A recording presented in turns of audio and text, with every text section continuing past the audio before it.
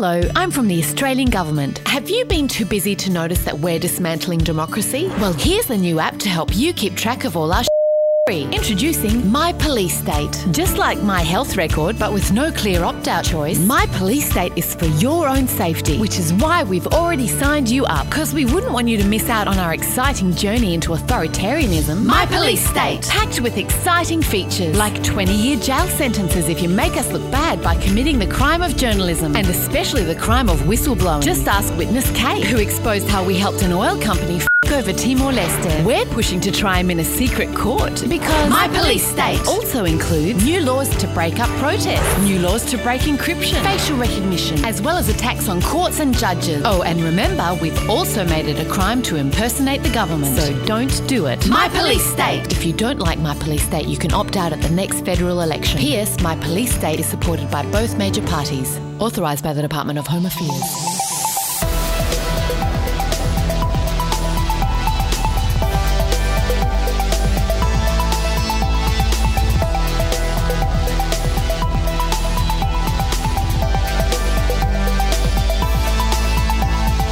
Broadcasting from Brisbane, Australia, this is The FOMO Show.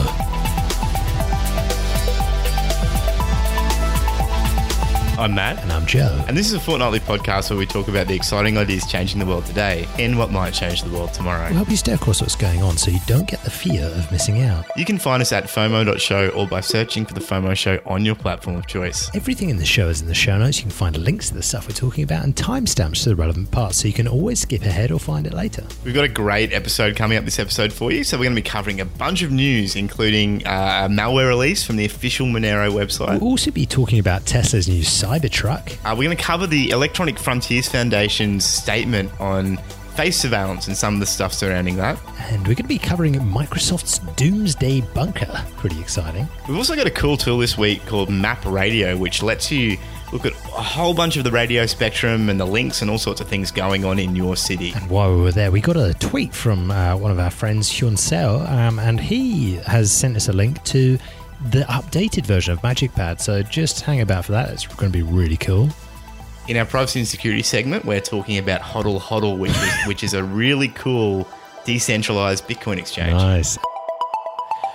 Bit of disclosure, this podcast is not investment or any other type of advice. We're not saying you should buy anything at all. So for full disclosure, we're both personally invested in different shares, funds, cryptocurrencies, and other things, I'm sure, some of which we talk about on the show. If we talk about an investment product, it doesn't mean you should buy it though. So do your research, never invest more than you can afford to lose, and most importantly, avoid the fear of missing out.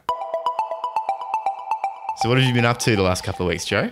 Mate, I have had a birthday. Woo-hoo! I've just turned another year, so I'm an old and wise man. So, Okay. No, not wise at all, sadly. So I actually got a chef's knife, a really fancy chef's knife for my birthday. My girlfriend bought me that. That was really fancy. One of those Japanese ones that is from the brand called Global, which I'd never heard of before, but they're like super, like the sharpest knife I've ever seen. It's insane. And it's super light and it's just versatile and it's just awesome. So how's your fine motor skills? Are you have you ever cut yourself chopping things up before? Or? Well, I'm about to, that's for sure. That's and what else? I got a bottle of whiskey as well. That was awesome. So a really nice bottle of Lafroig. Wow. So I've been dipping into that a little more than I should have. Are you drinking it right now? I have got a glass of it here, yes. Brilliant. So, yeah, absolutely got treated. You did get treated, mate. You were putting photos up and the presents just kept on coming. It looked awesome.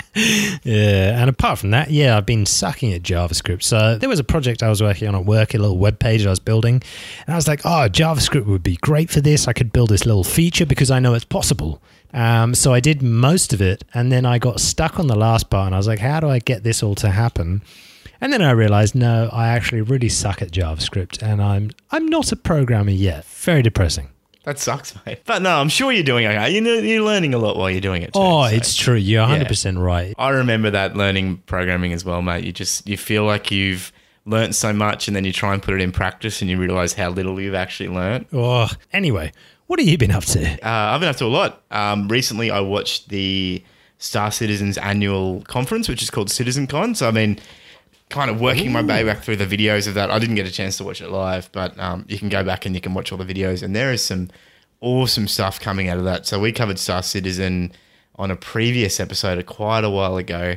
It's basically the most ambitious PC game out there, bar none. Like their goal is to build a universe sometime in the future, which is really, really well simulated, incredibly detailed, and basically like the ultimate game. It'll have FPS, spaceships, accurate planets, accurate weather, accurate physics, accurate everything. It's just unreal. Anyway, so some of the sessions that they had from this year's CitizenCon were incredibly interesting. One in particular, which I was showing you earlier before the show, was just amazing. Like they've basically modeled. They've got an economic modeling tool for the developers, which they can basically model how this economy is going to work on a solar and galactic scale, and put a number of inputs into it, change all sorts of variables. And the goal there is that they want to have an economy that really works with supply and demand, and they want the NPCs, like the computer characters in it, to act like real humans with real incentives, real trade-offs. You know, if there's nothing to do, they want them just sitting there. But the moment the market conditions dictate that there's an opportunity, they want them to actually go out, you know, get in their spaceship or whatever, start buying and selling things, trading, setting up factories, all sorts of stuff. And that sounded really ambitious until this presentation, where they actually were like, we've been working on this for years. It's finally in a state where we can share it with you. And watching the presentation was just insane what they've achieved. Wow. Now, if that is complete gobbledygook to you, check out episode 36 of our podcast. We went through what Star Citizen is. It's this massive, like, universe-sized game where you can go around in first person and just have a spaceship and go places. And there's this like, it's insane the scale at which they want to make this game. They want to have factories and economies and cities and towns and things that you can do, and they literally have a planet covered in city already in the game, so you can literally fly around the entire planet, and it's one massive city. It all looks quite different. It's breathtaking, the scale on which they're operating. And this game is going to be around in 20 years from now, most likely, and it's going to still be popular. I mean, from what we're seeing, this is like you could get lost in this thing once it gets finished. Yeah. But yeah, anyway, that sounds awesome, man. Let's jump in to the show. Are you certain you're private and safe online? Check out a new resource at FOMO.show/privacy. It's a great online repository of our favorite tools to understand and improve your online security. Now, if you're new to Bitcoin and blockchain, you can also check out our Blockchain Basics series, which covers the fundamentals of the technology. That starts from episode 2 and continues until episode 8. All right, let's jump into the news. Okay, so first bit of news, the official Monero website. Now, Monero is a privacy-focused cryptocurrency. It's been compromised, and it was compromised with malware that actually steals people's funds.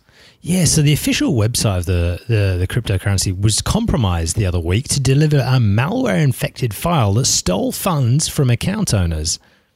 This compromise happened on November 18, and a user spotted the compromised file and reported the issue on GitHub, with the Monero team confirming the hack in a tweet earlier that day. Yeah, so it was discovered after this user downloaded the binary from the website for working with the currency. And then once they downloaded it, they actually noticed that the hash for the downloaded file didn't match the hash listed on the site. Now, what that means is basically when you download a file from a cryptocurrency website, they'll list a hash, which is a series, like a fingerprint, to say this is what the file should be. This is the fingerprint for the file. And it turned out that the fingerprint didn't match what was listed on the website. Yeah, and although the Monero team claimed it intervened to take down the compromised file, at least one user reported losing funds. And they said, I can confirm that the malicious binary is stealing coins. Roughly 9 hours after I ran the binary, a single transaction drained the wallet of all $7,000 worth of Monero. That was according to a user in a Reddit comment. So that was pretty insane. Yeah, and it's particularly bad because Monero are trying to market themselves as like the privacy cryptocurrency. So they kind of look at Bitcoin and they say, look, it's pseudonymous. It's not anonymous. So you can still people can still perform forensic analysis on it and kind of try and work out who people are. Whereas their goal with Monero is for everyone who's really conscious about their privacy and security to be able to transact with each other on a ledger that's sound, but with complete privacy. So for them to be hacked, it's not a good look. Yeah. So, I mean, the good news from this was that the Monero price took a bit of a hit since then. Happy days. Yeah, you got to be careful out there, hey. Next bit of news, the German airline Hahn Air has issued tickets on blockchain. Yeah, so they've claimed to be the first airline company to issue tickets on a blockchain. They announced in a press release on the 18th of November. Now, the ticket sale using blockchain technology was made possible through their collaboration with a quote-unquote decentralized platform for the travel industry, Winding Tree. So basically, a few people from the company, Hahn Air, became the first passengers to use blockchain-booked tickets. Yeah, so I'm not sure what the experience was on the customer side and what it all means, I guess. But look, they're the first to do it, and I guess we'll just have to wait and see whether whether it actually helps what they're doing long term, or if it's just one of these demos. Next up, Anonymous detailed a $75 million Bitcoin fund for privacy technology development. Yeah, this is so cool. So Anonymous, the Anonymous we're talking about are the decentralized hacktivist group, which are responsible for a number of very high-profile hacks. They've said that they're going to put together a $75 million Bitcoin fund to go towards promoting privacy-enhancing technology and cryptocurrency development. Yeah, so they put out a press release the other week and they provided a bit of vague details on the fund, which they actually titled Unknown Fund. The plans to donate that money to startups that are supportive of the notion of online anonymity. They say that the projects favoured for investment will be those working on protection of personal data, anonymity-enhancing tools, and cryptocurrency projects. So further details of the fund are lacking. There's no indication as to where the $75 million will actually come from, how many fund organisers there are, or how the $75 million will be distributed. But it'll be interesting to see where they put it. I mean, I think that some of that will probably go to the Tor project. Maybe some of these more privacy promoting projects out there, maybe it might go to Mozilla. But then there's probably a number of startups that they may want to give it to as well that are working on some good privacy tech. And that's damn good news, because all you're seeing in the news is about Google stealing your privacy and reading your health data after they acquire Fitbit or hospital data. It's good. It's very, as much as we hate hackers because they're bad people, this is fantastic news. And if they're not doing it, who else will? Exactly right, mate. Exactly right. Next bit of news, business is booming for liquidators, and that's a bad sign for everyone else. Insolvency practitioners are offering a stark warning to Australian businesses: get your affairs in order because bad times are ahead. So the key points for this is that insolvency practitioners say they're receiving more inquiries and are expecting a busy 2020. And that's a bad sign for the economy, with retailers in particular facing the possibility of business failure. Yes, I mean, these guys, their role is to turn around failing businesses or wind them up. But if they're seeing more business, then that means that, regular small mum and pop or whatever companies around the country, this is an Australian-focused piece, but they're starting to collapse. And yeah, so when the liquidators start booming, that's when you start saying, maybe the economy is going to follow a bit delayed. Yeah, and I actually saw a tweet from Matt Barry, the CEO of Freelancer, recently, and we covered Matt. It was a long time ago now, but he wrote that Australia's Economy is a House of Cards piece. And he was talking about the fact that a whole bunch of these retailers had been propped up essentially by the government to stop them from failing. And he went through this huge list of retailers that had all received essentially emergency funding, of whether they were too big to fail or whatever the other reason was. But they're essentially being propped up, and everyone's encouraging people to spend more, so these retailers can survive. But his view, and I think the view of a lot of people now, is just that industry, there's just so much wastage and, I guess, failing businesses that haven't really moved their business model with the times. I mean, so much more is going online now that it just makes sense, particularly that these retail businesses, which mainly rely on shopping centers and shopping traffic and foot traffic would be struggling. I mean, I rarely go into shopping centers, mate, but like last time I was in one, I looked around and there was barely anyone in any of the closed stores. And they were just, attendants kind of standing around waiting for people to come in.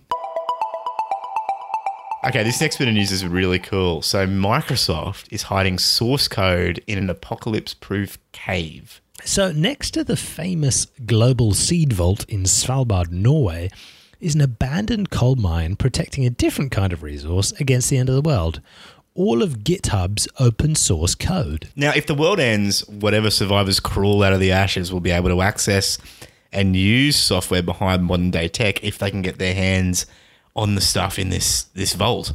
Yeah, so since 2017, the Arctic World Archive, as it's called, has stored other digital records, including the Vatican archives and movies and anything else deemed worth saving, according to a new Bloomberg feature. Yeah, and so Microsoft owns GitHub now as well. So with their GitHub contribution, these vaults also hold a hard copy of nearly all the open source software in the world, which can be read with nothing more than a magnifying lens. So, yeah, we can just, after the end of the world, we can just restart society with a magnifying glass. Yeah, and look, like as far as money goes, I mean, Bitcoin will be there. It's in GitHub, and we'll be, as soon as we get the technology to link to one of the satellites up in the air, we'll be able to connect back to the global ledger, and away we go. I mean, how many banks can you say that for? Now, this one's a bit of an obituary here. We're saying farewell to Cortana. Yeah, look, it's just really sad, isn't it? I mean, everyone's favourite app, everyone's favourite little assistant that pops up when she's not asked to be there. She's coming to an end in January. She's getting booted to the Microsoft Assistant graveyard. The good news is, poor Clippy from Microsoft Word from back in the day will have some company. Yeah, I miss Clippy. I really think that they should bring Clippy back, to be honest. Do you know what? Clippy was one of my favourite things. Yeah, if you never experienced Clippy, if you never used Word, about 15, 20 years ago, you should go look up some videos of Clippy, because Clippy was just awesome. Clippy was a lot of fun. That's how you know you're getting old, isn't it? That yeah, Clippy was like a relic of your past. Yeah, we've actually got to say, like, if you haven't seen Clippy, because there's probably a lot of people that haven't. Yeah, well, that's according to a support article that Microsoft posted to a few regional markets the other week. A spokesperson later clarified to Gizmodo that only users in Great Britain, Australia, Germany, Mexico, China, Spain, Canada, and India are going to experience that goodbye. But, I mean, that's basically the world apart from America. Yeah. So, yeah, apart from those 8 countries, Cortana remains a quote-unquote integral part of their business model to incorporate quote-unquote conversational computing and productivity into their products, according to the spokesperson. So, yeah, the coffin isn't closed yet. Next bit of news, censorship in the 21st century. So YouTube says that it can delete your account if you're not commercially viable. I think most of our listeners who go on YouTube have probably seen, if they have a YouTube account, there's this, it's been popping up for the last few weeks like, oh, accept the new terms. Well, in this section that they've titled Account Suspension and Termination, they've put under the subheader Terminations by YouTube for Service Changes. They've said that, look, YouTube might terminate your access or your Google account's access to all or part of the service if YouTube believes, in its sole discretion, that the provision of the service to you is no longer commercially viable. Yeah, so in its most basic terms, if YouTube isn't making money off you, the company can delete your account. And the current terms of service don't include this language, of course, but yeah, I mean, at the end of the day, like it's their platform. They can do what they want with it. But James Corbett has been saying this for a while, and others have been saying this for a while. It's time for us to move away from these platforms and look for alternatives. And yeah, self-hosting your content. I mean, that's one thing so James Corbett, he runs a great YouTube channel. Check it out if you haven't before. It's pretty deep stuff. It's not exactly going to make you excited about the future. But he does really well-researched pieces. He hosts stuff on his website. He also hosts stuff on BitChute or DTube or whatever the other places are. And YouTube, while he publishes there, and that's where his major audience is, he's been saying for years, he's like, don't subscribe to me on YouTube, subscribe elsewhere. It's tough though, isn't it? It really is tough. Like everyone uses YouTube. They know YouTube. I mean, I wouldn't mind if YouTube deleted my account because then that means that they'd get rid of all my history and, you know, I'd have a bit more anonymity in relation to YouTube services. But for a lot of people, that's how they make their money. Here's an interesting little piece that popped up. Watch some protesters kill a drone using hundreds of laser pointers. Yeah, this is a crazy one. So in response to rising public transit costs, Chileans have taken to the streets in ongoing protests that have now evolved to encompass broader concerns about inequality. And they're using high-tech tricks to push police back. Yeah, so particularly a police drone was disabled and fell to the ground after hundreds of protesters aimed their laser pointers at it, according to NextGov. I mean, it's... Go on. Sorry, mate. Oh, I was just going to say, like, it just doesn't warm the cockles of your heart to see a police drone getting taken down. I watched the footage and the cheers after it crashes. You're so right. The whole crowd is just whistling and excited and they're like, hey! Yeah. So Latin American. Can you imagine when, you know, we actually do start getting Robocops, like people are going to start putting ropes in strange places, trying to trip them over and get it on film. Yeah, and then they'll, you know, of course, then their kill mode will activate and they'll shoot everyone in the area. Everyone's dead. Yeah. Next bit of news: the Electronic Frontiers Foundation. They are going on a bit of a crusade to try and end government use of facial surveillance. Yeah, so they said in a blog post to aid this effort, they've partnered with community-based organisations in the Electronic Frontier Alliance and other concerned civil society organisations in launching About Face. Now, the About Face campaign is a way for residents in communities throughout the United States to call for an end to the government use of face surveillance.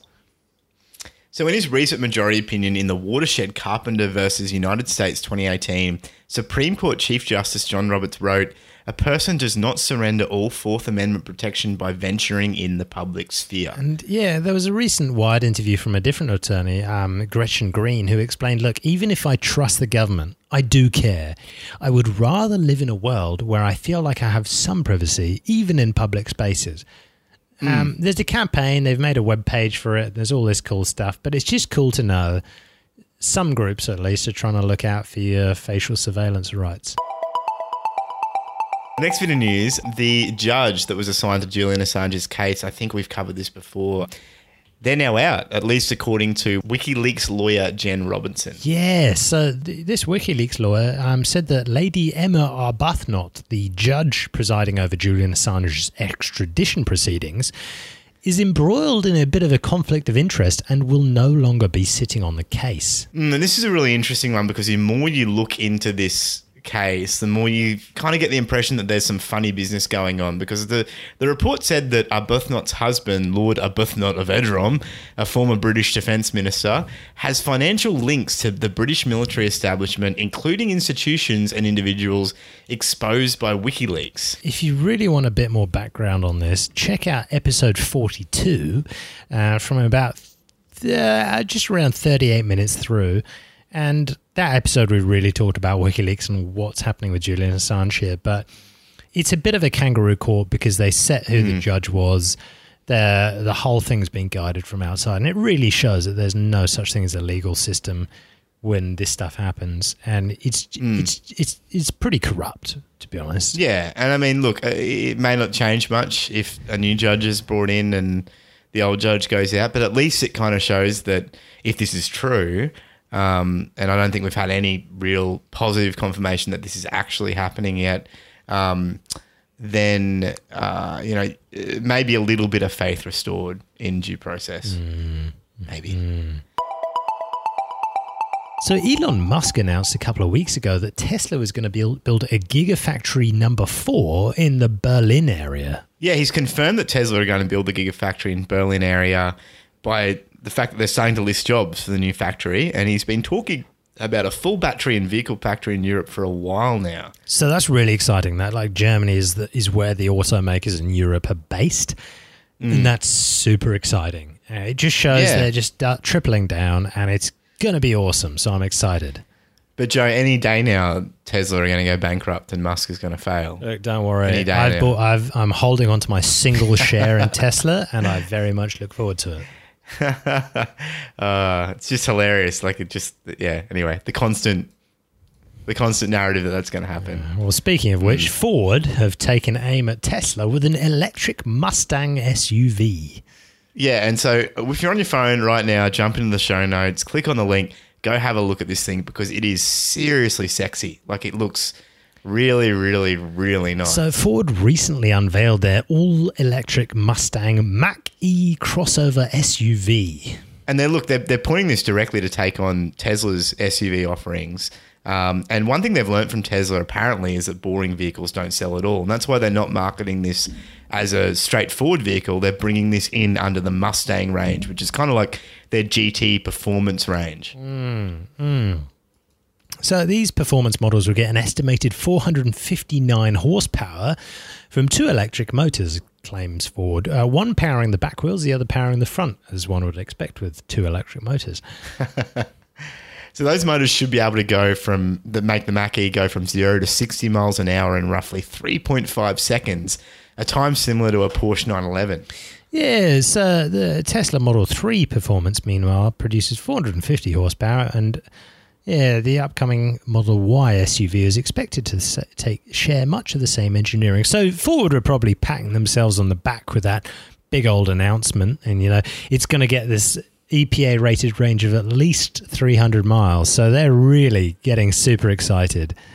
But then what happened next? Not long after this, Elon Musk, as he's like to do, got on stage to make a new announcement, and he announced the Cybertruck. Meet the truck that can't be stopped. Everyone's probably seen this by now. It's been all over the internet. It looks like it's straight out of an 80s cyberpunk themed movie or novel or whatever you want to call it. But he basically says it provides better utility than a truck with more performance than a sports car. Yeah, and they've made this thing with an exoskeleton of cold-rolled stainless steel. Now, they've basically made the outside of this vehicle like just that strong that you could throw sledgehammers or whatever at it, and it's just this one unit, and it's pretty hard to break. Yeah, this thing is built for the apocalypse. Like it's 30 times cold rolled stainless steel with essentially armored glass as well. So it's built to withstand anything. So, I mean, you wouldn't want to be in an accident with this thing. Yeah, you wouldn't want to be in a Corolla when that kicks off. But it looks. Like, I'm not going to lie, Joe. Like it looks like they rendered this thing on, modern equipment and whatever, and then they said, okay, now let's take these modern graphics that we've used, and then let's go all the way back to like 1995 and make everything really pointed and plain. Yeah, it is super ugly, but there've been memes going crazy on the internet with, people being like, oh, that's the car from Halo. Or, when a 6-year-old decided to draw a future vision of a car, cut across to Elon Musk smoking a joint on the Joe Rogan Experience podcast. And then it's like, whoa, man, let's do this. But here's the kicker. The acceleration goes from 0 to 60 in as little as 2.9 seconds. Compare that to the Ford from the previous piece, which went 0 to 60 in about 3.5 seconds. Yeah, so this thing, well, it looks like it's straight out of 1980, stupidly large amount of range, and is basically indestructible to boot. It's a really ugly car, but I actually really want to buy it. Yeah, I don't blame you. I mean, I think it's kind of cool. Not all cars have to look good, although the other concept that's been floating around of like what other people wanted the Tesla truck to look like, personally, I think that looks really cool, and I would have been more willing to buy that. So, but you can't have everything, Joe. You're damn right. But you can have 3D printed boats. That is true. This boat was 3D printed, and bigger projects are going to follow soon. Yeah. So, University of Maine last month revealed the 3 Dirigo. I think that's what it's called. Is it a take on dirigible, or I'm not sure. But anyway. Idea. It's a 25-foot, 5,000-pound boat that sets new records for the world's largest solid 3D printed object and the largest 3D printed vessel. Yeah, so they printed this boat. You know, it took them 3 days to print this boat, but a craft of a similar size could actually take months or even a year to produce. So it's showing there's a huge amount of potential in 3D printing because it was done so quickly. We shared the video of this a couple of weeks back in our chat group, FOMO.show/Telegram. But it's insane. Like, this thing was made in 3 days. Yeah, and I think this is like a harbinger of things to come. Like, we've talked for a long time about the potential of 3D printing and that, you know, it's just not there yet. And you know, we're still kind of lacking the ability to work with base materials like we probably need. But it's coming, mate. Like, we're getting to the point now where people are building like some significantly large items and cutting down a lot on the time. Like, it's foreseeable, you know, in 10 years' time, you could have like your luxury expensive boats, which is like for the purists that want boats built the real way, and they go and get, you know, see a person that probably builds boats. And then you've got boats for the rest of us, where we rock up to a 3D printing factory with a big enough printer. We input our downloaded schematics off GitHub or some kind of marketplace, and we print ourselves a boat and just pay for the raw materials and, you know, like a little fee for the use of the printer as well. So there's a huge amount of future in this. Yeah. I can't wait. Last piece of news, an air racing tournament have unveiled an all-electric sports aircraft. Yeah, this is the Airbus-backed White Lightning, and it's built for very low-altitude competition. So the Condor Aviation-made White Lightning looks like a typical competitive single-seater, but it packs an electric motor that can propel it to 300 miles an hour while handling really tight turns on a 3.1-mile circuit at just 33 feet off the ground. Now, the battery which powers it is really short-lived, just to put it mildly. The White Lightning can last just 5 minutes of all that racing and 10 minutes of reserve flight at lower power. So you won't see any endurance races with this one, at least not yet. Yeah, but, you know, the racing tournament doesn't kick off until 2020, and the details haven't been nailed down yet. But it's really cool that this electric air race is going to have 8 teams, and it's just like the Formula One electric. It's just going to drive forward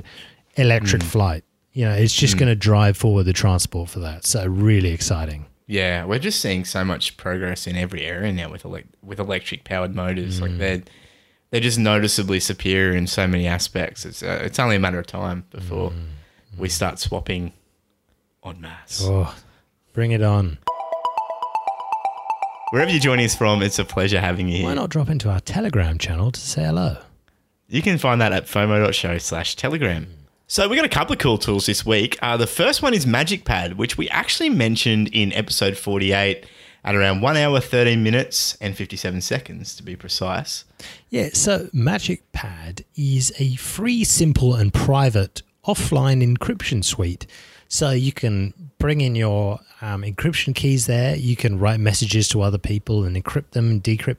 It's really well designed. It's one of the most usable encryption tools out there.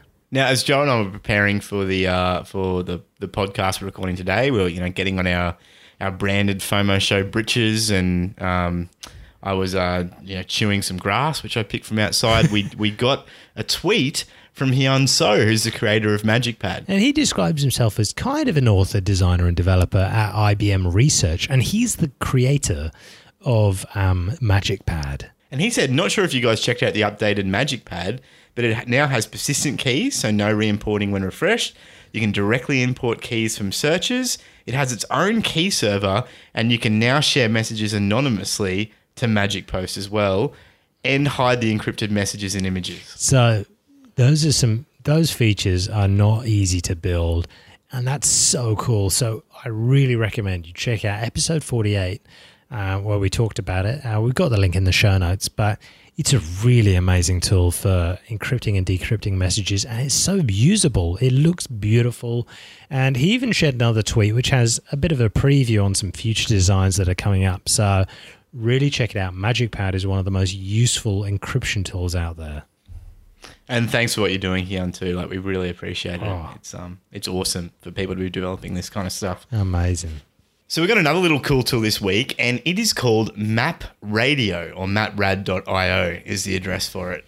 Yeah, so this is like a radio communications license register search, and they've mapped the usage of one of the planet's most valuable resources, as they call it, the radio frequency spectrum. Now, it may be something that you've never really come across before, and I got to admit, until recently, I'd never even really looked into radio spectrum in any kind of detail, but I recommend just going and checking this tool out and just typing in your capital city and then having a look at just all the crazy radio things that are going on, all the links, because there's this whole world that most people aren't even exposed to, which is just these crazy different radio communications that go on all sorts of different frequencies for all kinds of different reasons, and it's essentially just all floating in the air above us, and we don't even really know it's there. And this thing lets you get really granular. Like, you can look at all sorts of different frequencies, all sorts of different types of transponders, and you can actually see all the different links which are set up and licensed with ACMA, which is the licenser here in Australia.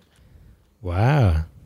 All sorts of different stuff. So that's crazy. Cool little tool. So in this week's privacy and security segment, we are talking about HODL HODL. They dubbed themselves a global peer-to-peer Bitcoin exchange that doesn't hold funds. Yeah, and they let you trade Bitcoin with basically anyone, anywhere, and using nearly any payment system. So it's quite similar to BISC, which we've covered before, which BISC is another decentralized peer-to-peer Bitcoin exchange where you can, kind of buy and sell Bitcoin off people anonymously. But this system runs off multi-sig contracts. So these are contracts which are all on chain. They're held in multi-signature accounts, and they're only released once the terms of the contract are satisfied. Ah, that's really cool. And it's peer-to-peer and open source. So yeah, great things that we like. Decentralized, anyone can view the code. Yeah, and the basic steps are that you basically put your order out. You create a contract between the buyer and the seller. So if you want to buy something, you see that a seller's selling, you like the look of the contract, you hit, yeah, I want to participate in that. The platform will generate a unique multi-signature escrow for that contract. And then the seller will deposit the Bitcoin into the escrow directly first. So the seller will show that they've got the Bitcoin first. Then the buyer will pay the seller according to the payment method. And then the seller will release the Bitcoin from the multi-sig directly to the buyer's wallet. And so that's all essentially the trading process is. Wow. So you can find them at hodlhodl.com. Check it out. Do you know someone who might enjoy this? Please feel free to share it with them. You can find us at FOMO.show. You can jump on our Telegram at FOMO.show/Telegram. You can follow us on Twitter at _FOMO_show. And on YouTube at FOMO.show/YouTube. That's it for us here at the FOMO Show. Thank you so much for joining us. If you like our show, why not leave us a rating in your podcast player and subscribe in your podcast app of choice or via our YouTube channel. I'm Matt. And I'm Joe. And as always, remember, no FOMO. Yeah. That was great, man. Nice.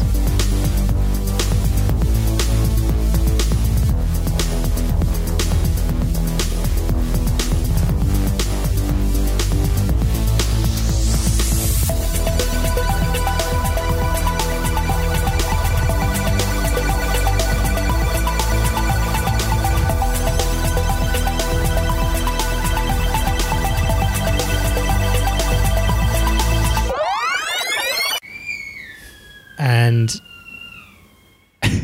can you hear that, Kenya? Is that your daughter? It is. It is. Yeah, she's making noise. That's for sure. Oh, she loves making noise.